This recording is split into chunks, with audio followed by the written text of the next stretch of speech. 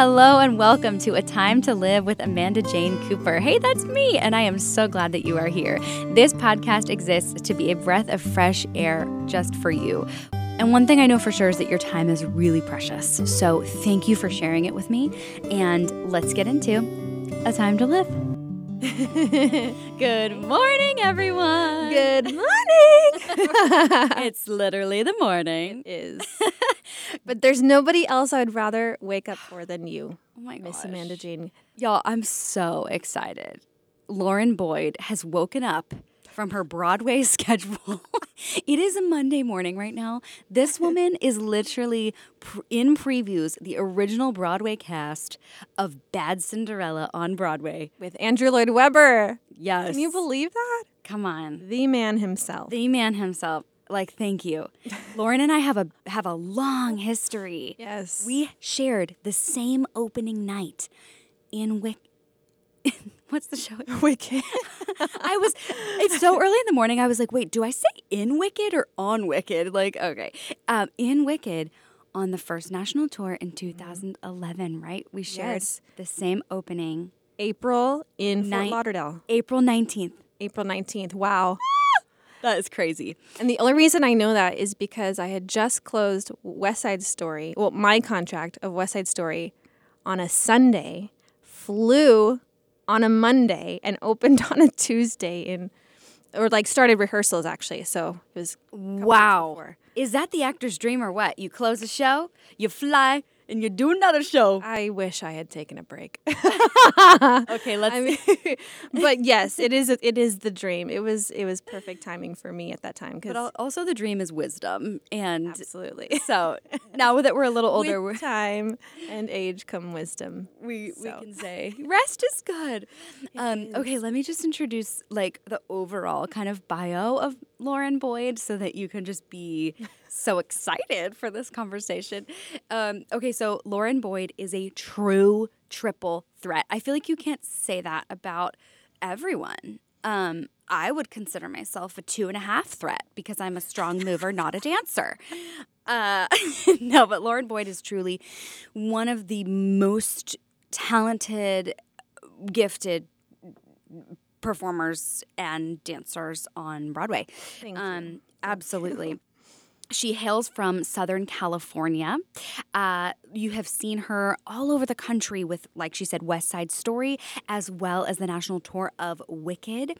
You have seen her on Broadway in, drumroll please, The Schuyler Sisters. What am I talking about? I am not throwing away my shot. Can I book it? I'm just kidding. Absolutely. Absolutely not. Hamilton, you guys. She was in Hamilton on Broadway for 6 years. Wow. We're going to talk about that. Okay. She reopened with the company after the pandemic. She was part of the company that reopened Hamilton on Broadway. And now, y'all, she is in Bad Cinderella by Andrew Lloyd Webber. Lauren, I just love your heart too. You also have an organization called Broadway Babes where you bless, you go and you teach some choreography to our elderly friends, our senior citizen friends, which is amazing. Thank you. I love them so much. Yeah. They inspire me more so than I think I inspire them. They're just incredible. They have so much wisdom, and I want to be around people who make me better. Yeah. Iron sharpens iron. Yeah. So that's why I'm here with you. Beautiful. Oh my gosh. You're so sweet. Because you're so amazing. Well, I want to say, for those of you who don't know, this is Amanda speaking. For those of you who don't know my story, I basically was on tour with Wicked in 2011 as Glinda. Like I said, Lauren and I had the same opening night.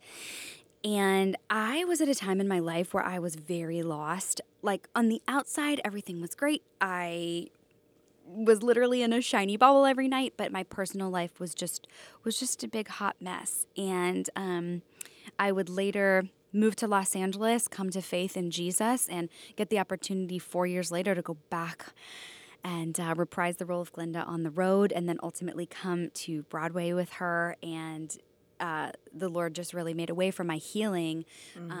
He changed my life. But Lauren, I want to say, I remember every single night, every day, 8 shows a week in 2011, I would be like harnessed into the bubble, and you would walk up to me and grab my hand every single show. And you said a quote, and I cannot remember what it was, but it was some quote about light. Maybe you even just said, like, go be a light, or like something about light. But without a doubt, you like looked me in the eye with this reassuring gaze, and you squeezed my hand, and you gave me this gift every single day. And it was before I sort of really understood what it was to walk with God. And I just wanted to say, like, thank you so much for being such a light to me in a time that I was like so needing it. Yeah. Well, I mean, like I said in our prayer, you are a light. And I think I was just speaking the truth of what I saw. And the Lord, I'm a very shy person in life, and growing up, I didn't have many friends, and being a dancer, that was the best way I could express myself, was through dancing. So even just sitting here talking to you, this is a way out of my comfort zone, and I'm nervous. So like, but the Lord has presented me with these opportunities to actually speak what He's speaking through me to others. And that's probably what was happening in that moment. I don't even remember what I said to you because I was just being obedient in that moment and saying what He needed me to say. Yeah. And I've had many people come up to me and say that. There's in Bad Cinderella, one of the musicians came up to me. She's like, "Oh my gosh, Lauren, do you remember me?" And I did not remember her. And I felt so bad. And I'm like, I have this big smile on my face, like, where do I know you from? I could not tell you where I knew this woman from. But she said, you came up to me and said, you can do it. Or I said something. I don't know what I said, but I just was apparently just speaking into her. And she's like, and look at me now. Now we're in the same show together, and I'm playing for Lloyd. And I was like, wow, that is incredible. Because I must have meant it at the time. Of course I did, because I don't speak without really being intentional. Right. But I was really just humbled by that, because even in my failures, and even when I think that I'm not good enough to be here in this podcast, or good enough to be around people who are so talented, it's a nice reminder that it doesn't matter, because the Lord is still using me in those moments. And like, I'm getting emotional. I just, He's just so good and so faithful. And a lot of times I fail. And He just reminds me, like, how favored I am to be His child, and even in my failures, like, I am blessed. Yeah. Yeah. And His grace is sufficient. Grace is amazing. I can't talk about it enough. He's so gracious. It's so true. I'm looking up. 2 Corinthians 12:9. But He said to me, my grace is sufficient for you, for my power is made perfect in weakness. Absolutely. Wow. Therefore, I will boast all the more gladly about my weaknesses, so that Christ's power may rest on me. Yes. Like you were talking about before, these words that you spoke to people that you don't remember. I was reminded of that scripture that says there is power of life and death in the tongue, and just how life-giving just words can be. Absolutely. Like a kind, encouraging word. I think sometimes I underestimate the power of that. And then when it's given to me, it's so impactful. And then to see it impact others is really beautiful. It's a gift that He's given us, that capacity to encourage each other. Well, I've learned from you, too. Just how encouraging you are to your fellow castmates. Oh. And, constantly posting and lifting other women up, other castmates up. And when I first joined Hamilton, that was really difficult for me, because I thought I was a big shot coming in, and then I was humbled very quickly because everyone is super talented. And so it took me a second to like pull myself back and go, whoa, okay, maybe I'm not as good as I thought I was. And so it gave me an opportunity to go through this molding and shaping within the next 6 years of okay, who's the cast member that I want to be? Do I want to be the one that's like always, like insecure and unsure of herself, and like maybe that affects the relationships I have with my other castmates? Or do I want to be the one that's like encouraging and lifting each other up, because their success does not affect mine? Right. And The teamwork of it too, because it's like you have need to. each other every night. You have to. And so that has been way more successful for me, is just being a teammate and on the same team as my castmates. And that makes for a better show too, because the ultimate goal is to tell this beautiful story for 3 hours. And if you're all not on the same page, the audience won't get it. And sometimes as performers, and I don't know if you feel this way, but I think a lot of people do it for selfish reasons, because they get the fame and the applause, and they get a paycheck every week, things like that. But for me, I realized how selfless it is, because we have to put ourselves aside no matter what happens in the beginning of the day. If we've had a bad day, if we've had a family member we've lost, if we've had a wedding that we couldn't go to, a birthday we couldn't attend, holidays we've missed, we've had to put all that aside so that we can come tell this story to 1,300 people who are in the audience every night, 8 times a week. Yeah. And that is a sacrifice. I think about also just that you don't know what those 1,300 people have also been through in their day. Absolutely. So it's like laying aside your stuff so that you can just be present and serve this story and your heart to them, to connect with them wherever they are. Yeah. Because who knows if this is this is going to be a transformative experience for them, or this is the joy they needed in a really hard week, or a family member's going through a diagnosis.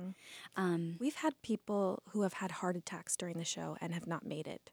Oh. So it's crazy. It's crazy. So like, it's someone's first show, it's someone's last show. Oh my gosh. So it's not to get so dark so quickly, but it's just a good reminder.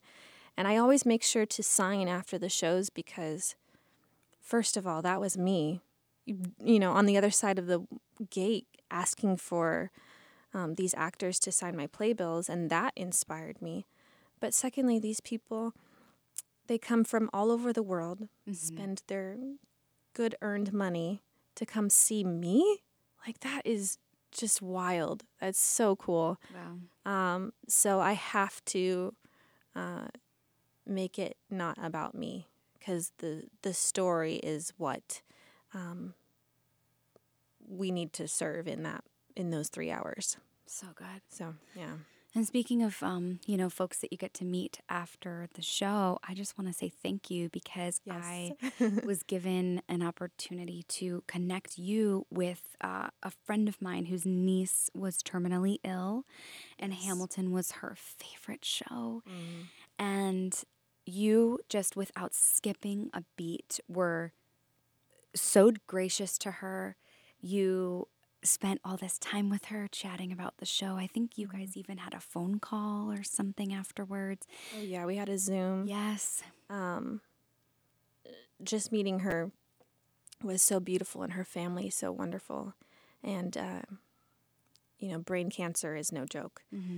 And she was just such a light, and I knew that this was a special moment for her to come see the show, so I really tried to make it special. Miguel came down, Miguel Cervantes, who played Hamilton, came down.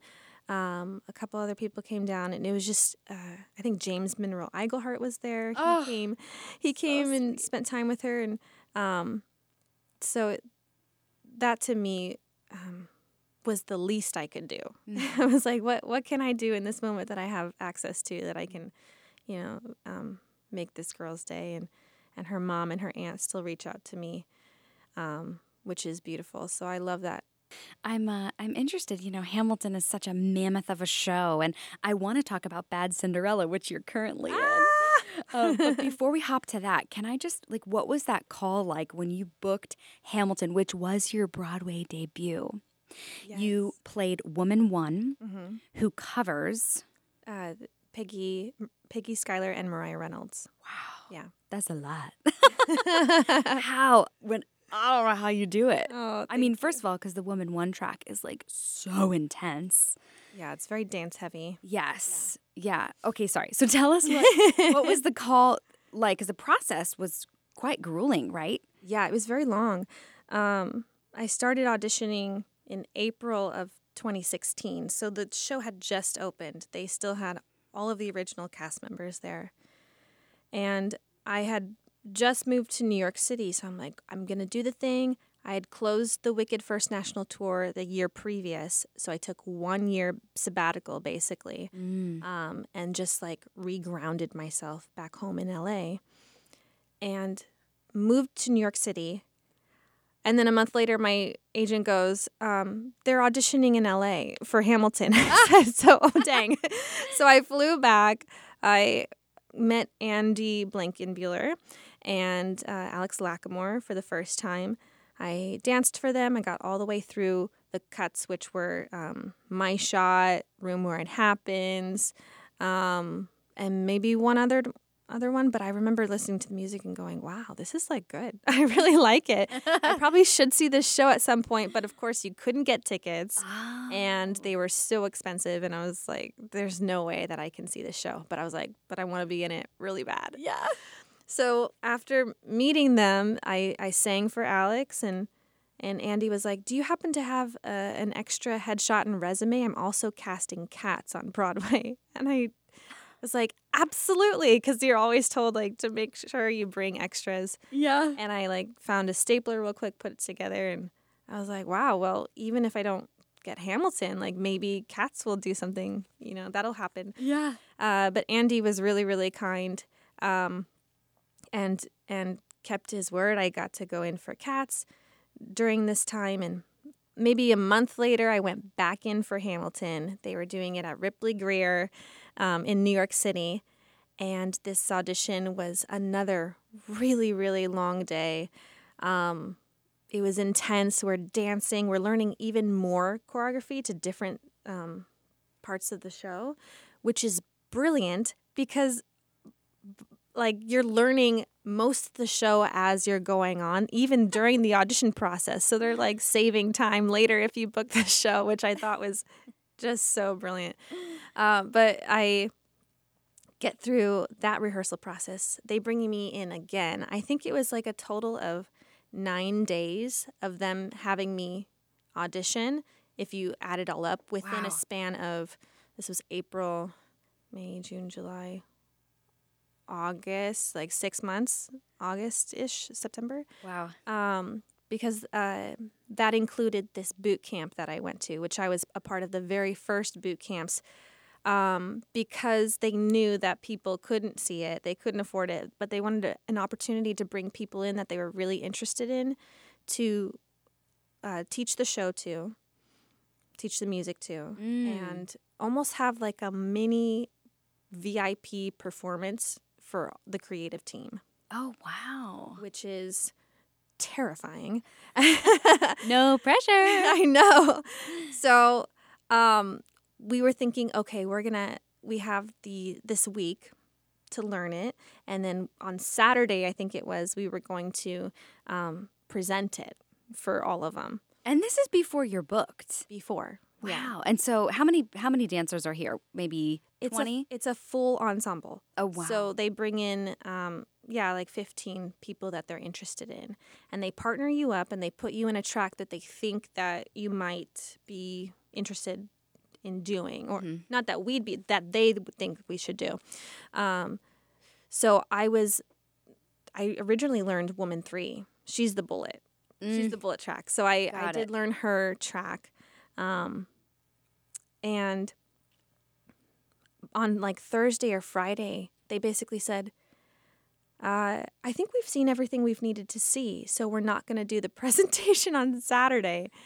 And all of us kind of went, oh, okay. Well, I hope I did a good job, like. Right. But for me, I went in with the idea of, okay, I've already booked the job. this is just their opportunity to see what it looks like once I've been hired. Because we were getting paid for that week, which is incredible. Because That's great. it's the correct thing to do. It's the right thing to do. Yeah. It's the correct thing, especially for the week. Yeah, for sure. So for me, I was like, I'm already on their payroll, so let me just stay on it. Let me just stay on it. And I think that really helped me to just be like, you booked it already. You got the job. Yeah. So out of that boot camp, I think I was the first one to be hired into their company because the woman one at the time, Carly Bettiol, who's wonderful, she's beautiful, so talented, and was the original woman one. She's in the movie.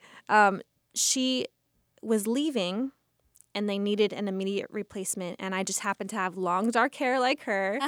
And I think we're both Italian. I don't want to speculate, but it seemed like a perfect kind of fit, I guess, for Andy in his vision, to have me take over the role of Woman One, and it was just incredible. I found out when I was flying back home to LA. I took my phone off of airplane mode, and when you have a missed call from your agent, that's a good thing, or or not so great thing. But I knew it was a good thing. I was like, so I called her back, and she's like, "You're gonna make your Broadway debut in Hamilton," and I started crying and screaming on the plane, and everyone just like looked at me all weird, and of course I couldn't say anything.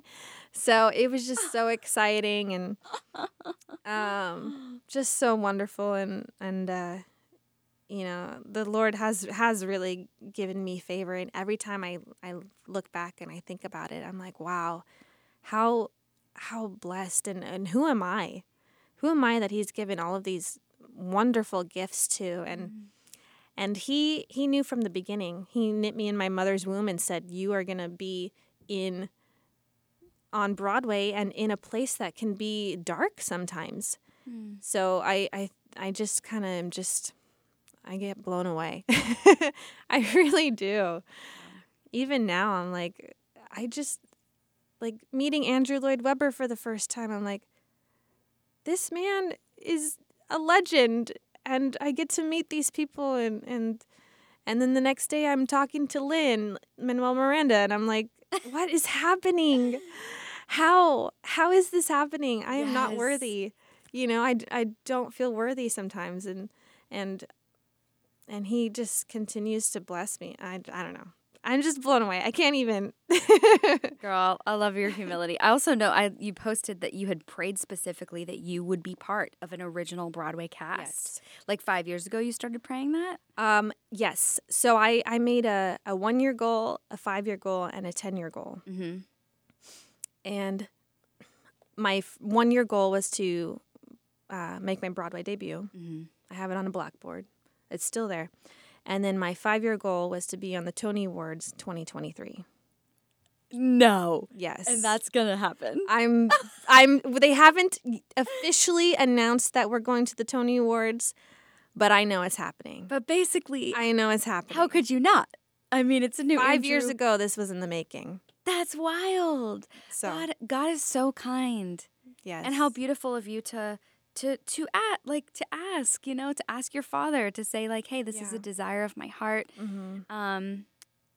There is definitely power in prayer. Absolutely. I prayed for my sister to be born, and she was. Wait, tell us that. How old were you? I was probably 4 years old, an only child, and I asked my mom, I was like, Mom, why won't God answer my prayers? Because I would pray every night for a baby brother or sister. And she was like, I don't know. She didn't know what to tell me because she had a really tough time with her pregnancies and miscarried. And it was really tough. And me as a little girl didn't know what that meant. I was just like, you either have one or you don't. Like, what's happening? So I just prayed for her. And my mom always says, Brooke, your sister's the reason you're here. Oh, beautiful. Yeah. What was kind of your journey like growing up? Did you grow up in a household full of faith? When did it kind of really become your own? It sounds like even from childhood you were very very in awe, or you just believed. Yeah.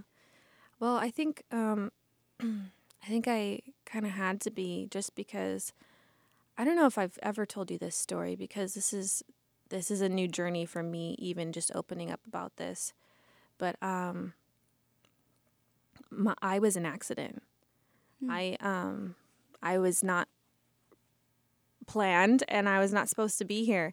My mom got pregnant by a man who, I think they were planning on getting married. I don't know the story. But she raised me and kept me on her own, even when his side of the family rejected the idea. They wanted her to abort me. And it's so funny because they were pastors of a church too. And they just thought it looked bad for their son to have gotten this girl pregnant and without being married, And so she carried a lot of that shame, because she didn't want to be, that was not what she had planned for her life. And she had a pretty rough upbringing as well. And so she was trying to break free of that, the generational cycles that happen. And I'm so grateful for my mom that she had the strength to pull herself out of that. And that was because of the Lord. And so for 3 years, she was raising me on her own. I was every day going to a new babysitter. Sometimes she'd leave me in the car because she didn't have someone to look for me and look after me. She'd leave me in the car in the parking lot to go to work. And so a lot of my first years were just unsettled, and I was looking for something that was constant, and that was a hard thing for me. I didn't have that until she met my now dad. My dad. I love him so much. She met him, and they got married, and he just, I'm getting choked up because he's just amazing. Ooh, I love my dad so much. But yeah, he's a good father, and he showed me what it looks like to be, to have a father that loves you and won't abandon you. And he was the representation of our Heavenly Father to me. And that was just essential for my life. And that gave me the groundedness that I needed to be able to succeed in this life, and to be able to push forward and to tell people how loved they are. And even if they were abandoned or not wanted, like, you are, by the Lord who created the universe himself. Like, he loves you so much that he sent his son to die on the cross for you. No matter what you've done, no matter how awful and the evil things that you think about, or the evil things you've done, no, he loves you. He loves his children, and he wants the best for them. So it's amazing. It's just amazing. But I had to not talk about it for a while, just because I think my mom just felt so much shame about what she did. And I saw a picture of my biological father for the first time during the pandemic. Wow. And it's been 30 plus years that I just have pictured, just like almost like a gremlin. Kind of, like, in my head, I pictured this very ugly man, because that's just what I pictured. I mean, someone who abandons their child, to me, would have to be pretty ugly. So much pain there. So yeah, it was a lot of pain. but I've learned to forgive. I've learned to forgive myself too. And that has been so much more rewarding, because I think a lot of what I tried to do as a younger artist was to be so successful to try to get back at him, almost in a way. Be like, look what you missed out on. But once I gave that up and forgave him, I was like, no, I'm doing this for me now. Like I'm doing what I love because I enjoy it, not because it's going to, have sort of some impact of this person I don't know. And I don't know if I'm really going off topic, if this is what you meant to talk about, but those are just things that have been on my heart lately. So I hope it blesses someone that is maybe thinking that, nobody really believes in them, nobody really cares about them, and their dreams don't matter, but they do.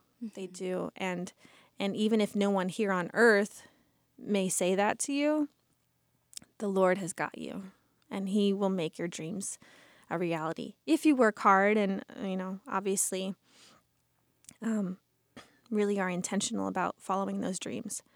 But I love to say, do one thing every single day that will lead to your dreams. And for me, instead of saying to your dreams, I said to your Broadway debut. So there's one thing every single day. So I, even if it was small, like waking up in the morning, and that was a hard thing to do, that was a success for me. The next thing would be, getting my headshot and resume together. The next day would be going to class. The next day would be, finding an agent. Next day would be, just one thing every single day. And that makes it way more manageable to be able to reach those dreams instead of just going, wow, that's too big for me. I can't do it. It's too overwhelming. And that is just the best advice I think I can share with someone who's trying to get into this business, because it can be overwhelming. Yeah. Especially when you think you're alone. But yeah. Lauren, thank you. You're welcome. Thank you for sharing. Yeah. Wow. As you're talking about, these daily things that you're doing, in service of what you believe you've been called to, I just think the distinction between, like you said, doing it from a place where you were trying to sort of prove your value to your biological dad versus almost like doing it for your Heavenly Father. Absolutely. And the freedom that's found in that. Absolutely. Because he's the only unshakable one in all of the universe. Absolutely. And how beautiful. I want to know what the journey of forgiveness was like for you. And if someone listening is having a process where they're struggling to forgive, can you just share a little bit about what it was like to forgive him and then also yourself? Yeah. It took many years, many years. And I think the impetus that really started it was when I first moved to New York. I had a lot of time by myself, a lot of stillness, a lot of quietness. Because once I moved here, I booked Hamilton within 6 months, which is wild to me. Amazing. But in those 6 months, there's a lot of reflection. I was living on my own, and just I think that's what it was sometimes doubts creep in, and you have to really do some soul searching and go like, where are those doubts coming from? Who's telling me that? Is it true? And finding out maybe where some of your insecurities are from. Like, to me, it all led up to that was just the abandonment that I had felt. And I had to process through it. I was forced to be able to release myself of this hurt that I felt of not being enough, not being worthy, because you can't go into an audition and not be confident. You really can't. You have to be. You have to like just kind of have this sense of like, it doesn't matter what happens, in these audition rooms. And I'm sure we've been on hundreds of auditions, and then combined, it's in the thousands, I'm sure. So, going back to, circling it back, you need to believe in yourself. And sometimes that takes some soul searching before you even get in the room. And because the casting directors, they can smell it from a mile away. They want you to succeed because it makes their job easier. So knowing that is really helpful too.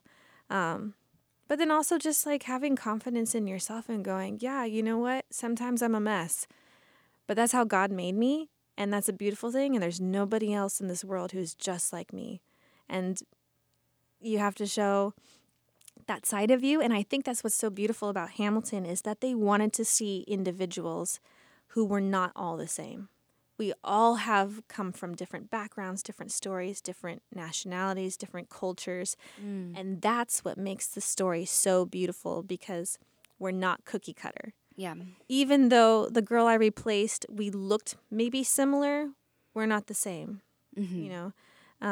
So that's a really, really beautiful thing that Lynn has created and that the creative team has really tried to present in this show. And I think that's what makes it such a success. Yeah. It's beautiful. And you were saying like this in those 6 months that you had sort of by yourself in the rest time to process all of this. And, I've heard it said like forgiveness is, it's as if you are in a cage, like a little bird cage or something, and you actually are holding the key in your hand. Oh, yeah. And forgiving Oh, yeah. is letting yourself out of the cage. It's not affirming, Preach. oh, what that person did is okay. It's not saying that. Yeah. But it's letting the debt of what they owe you. Yeah. Just. Yeah. Exactly. You hand it to God. Yeah. And you've. That's so interesting that you felt confident and empowered as you were going into these auditions. Do you think that part of it was the emotional, spiritual work that you did with yourself and with your biological dad before this whole process? Absolutely. Yeah. Absolutely. And isn't it amazing how intertwined our life as an artist is? Oh my gosh. With like our actual spiritual life. Yeah. Oh yeah, you can't separate it. Your mental health, your physical health, and your spiritual health are all intertwined in this beautiful cord of 3 strands, and you can't go into any show you're doing and just think that it's, I'm doing it physically, or like you have to give yourself grace and also know that like rest is really important. Making sure you're taking care of your temple, your body, your mental health, spending time with friends, family, and your spiritual health. Yeah. Being consistent, staying in the Word, and really, making sure that all of those beautiful things are intertwined, because if one is not really as healthy as the other, it's going to affect the others. Yeah. Or this idea that like, oh, okay, the job's going to like fix it all. Like, okay, if I get the steady paycheck, if I get the gig, oh man, that's going to like cleanse everything. No. And yeah, I think we can both speak from personal experience. We've gotten the chance to do some pretty cool things. Yeah. And it's a good, it just draws, I think it draws my heart back to like, oh, yes, okay, my one thing, my healer, my purpose is like not the jobs. It's not the bookings. It's much, much deeper and higher. Yeah. It has to be, at least for me, it has to be constantly reoriented.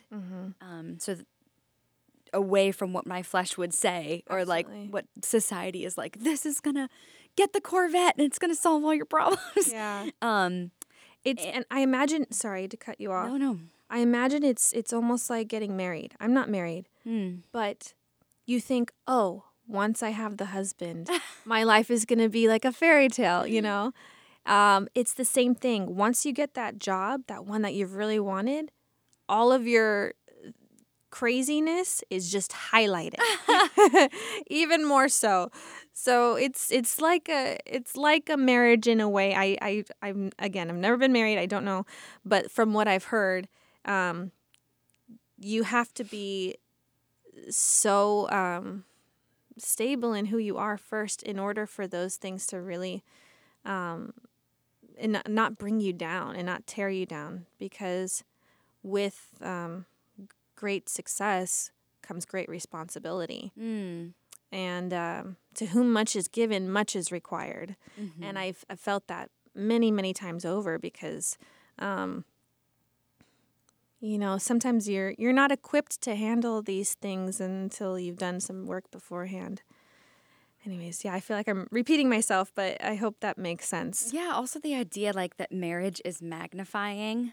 So it magnifies the good stuff. It also magnifies the funk. Yeah. And so it's exposing in a way. But it's exposing there is so much growth that is possible once you can name the funk. Because it's hard to heal what you won't reveal. Ooh.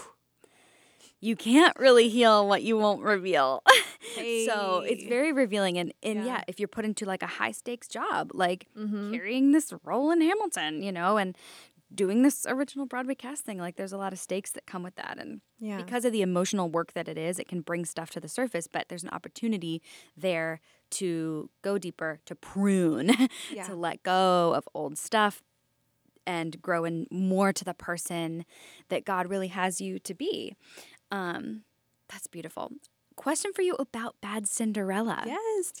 Tell us, and before we talk about that, hang on, before I get too far ahead, I want to just really honor your vulnerability with us today, because I know that, and I pray that this is just going to land in the exact ears that it's supposed to. Yes. And that it's going to be almost like a balm of meeting somebody where they are, and to be a healing balm and planting seeds of whatever God's trying to do in other people's lives. And Absolutely. so thank you. Yes, thank you for giving me the platform to do that. Absolutely. What's Bad Cinderella about? And why should we go see it? Because you're in it. It's so fun. It's so different from Hamilton, in the best way. It is about Cinderella. She's bad. She's like, I'm not your bad. She's not. Wait. The tagline is, I'm not your Cinderella. I'm your bad Cinderella. And it's just a fun, campy, good time to see this woman struggle through finding her own self. She is a rebel in this city of Belleville, and nobody likes her because she's not the beautiful on the outside that everyone else is. Everyone else has had plastic surgery and facelifts and peels, and they've all seen the godmother in this town that is all about superficial beauty. She's trying to find that inner beauty that can compare to what she lacks on the outside. She kind of bucks the system, right? Because Absolutely. the town is obsessed with external things. Yes. And she's like, no, I don't want to do that. And so she's disliked because of that rebelliousness. But it's a good rebelliousness. Yeah. Because she's seeing hey, this isn't healthy, right? Right. And the most beautiful part of the show is that she fails, actually. She actually goes to see the godmother to get all of those things that she has been desperately trying to avoid. Oh. And it's a really, really beautiful thing to see a character kind of fail in a story, because then you empathize with them later when they realize, oh, dang, like maybe that wasn't the best decision. So she know? does kind of fall for it after a while. does, She's like, you yeah. know what? Okay, maybe I do need this. And then ultimately realize, we're not going to give too much away. I know, I'm You trying still not should see it. I truly cannot wait. Yeah. I mean, you all know the story of Cinderella. This is just like a really cool twist about how, our journey with our self-love is very different. And sometimes you give in to the lies that you hear, because sometimes the society overpowers the voices in your head that are saying that you're enough and that you're beautiful. And that's what I love about the story. And so I definitely can relate, and I think it's a good message to tell. And it's just, if you do bring kids, I definitely suggest you do. But if you do bring them, there are some like innuendos and outuendos. maybe like PG-13. Maybe PG-13. Okay. Yeah.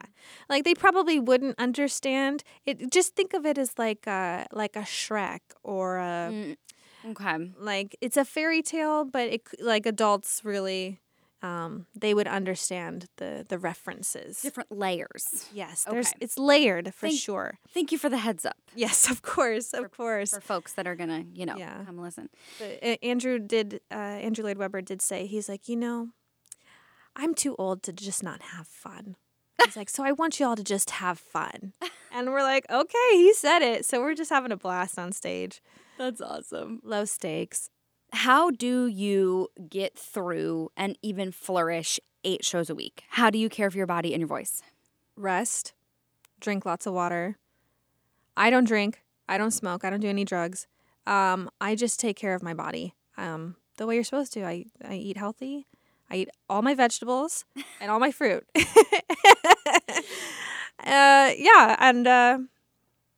And just I'd say those things. What is a daily habit that you have that you would encourage other people, even if they're not doing 8 shows a week? Like, what is a daily thing that you do? Always learn. Always keep learning. Love it. Never think that you're done learning. I'm going to class after this. Really? Yeah. This is your day off and you're so tired and you're going to class. I know. I usually don't do it on my day off. I really try to take my Sabbath day. But this woman that I've been trying to see is available. Is teaching. Yeah. Oh, that's awesome. I hope you have the best time. Thank you. I'm going to my voice lesson, then a dance class. I'm so excited. Y'all. Yeah. This is some Broadway realness right here. Yes. Yeah. Constantly keep going to class, keep learning. Yeah, I went back to like school too during the pandemic. What? Yes. What kind of school? Like college. I graduated high school and started working right after. So I didn't get a chance to go to college or be like a normal person, I guess you could say. So I'm doing it now online. Amazing. What is your focus? Kinesiology. Oh, girl, what? I love science. Just slipping that in right at the end of the interview. I love it. Oh my gosh. Is there anything else that you'd like to share with us before we wrap up? That whoever's listening, just know that I love you. And you can do it. That you have what it takes. The Lord has equipped you with enough to be able to do whatever you want. And if nobody else tells you, I'm telling you right now. I feel like you should squeeze my hand and just like she did in the bubble every single night. Lauren's squeezing my hand right now. You are a light. And looking into my Amanda eyes. Jane. Oh, I love you. I love you too. What is it like working with Lin-Manuel Miranda? He's amazing. When I first met him, I was, first of all, in shock. I wasn't expecting to see him. He just shows up at the theater, which is incredible. And you're just like, that's right. Yeah, you kind of live here. That's so cool. Yeah. Like this is the Richard Rogers is his home. Like that's where In the Heights was opened, and that's where Hamilton is currently. And he talks so fast. So fast. And me from California, like I'm a pretty methodical, like slow talker. So when he first said words to me, I didn't even know what he said. I had to slow it down in my brain and replay it. Mm-hmm. And I stood in front of him for a good 10 seconds before responding. And he looked at me like, are you going to speak? He probably gets this all the time where people are probably. just sort of like So, simultaneously starstruck and also just like keeping up with his pace. oh, yeah. Oh, he's so quick. He's so gracious and wonderful. Yeah. I've met him a few times and it's just, yeah. And he came in after, because when I booked the show, I was just in the ensemble. And it was a few months later that they asked me to add on the Peggy Mariah role, which was incredible. And he came into the women's dressing room one day, and he looks around. He's like, "Hey, ladies," and he goes, "You, congratulations! I heard you got the understudy role." And I was like, again, I just like had mouth open and just stared at him like, "What is happening?" Lin-Manuel just came in and congratulated, and I was like, "How does he know?" And of course, he was gone by the time I even was like, "Thank you!" Like, So gracious. so quick. You have to be on your toes with him. You know, go, go, go. Like, you know. Yeah. Oh, wow. Lauren, thank you.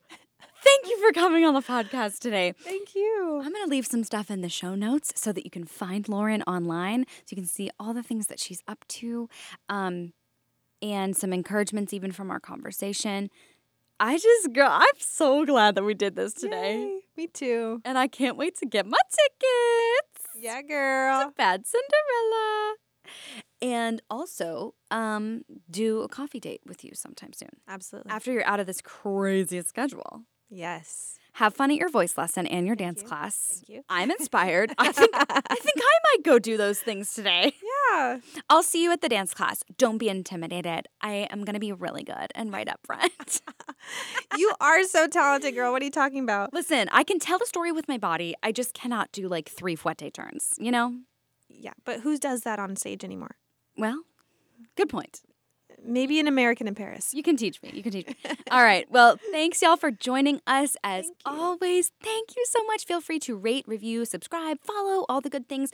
We would love a 5-star review if you'd be so kind to give it, but only do it if you really want to. Thank you so much, and we will see you next time. Bye. Bye.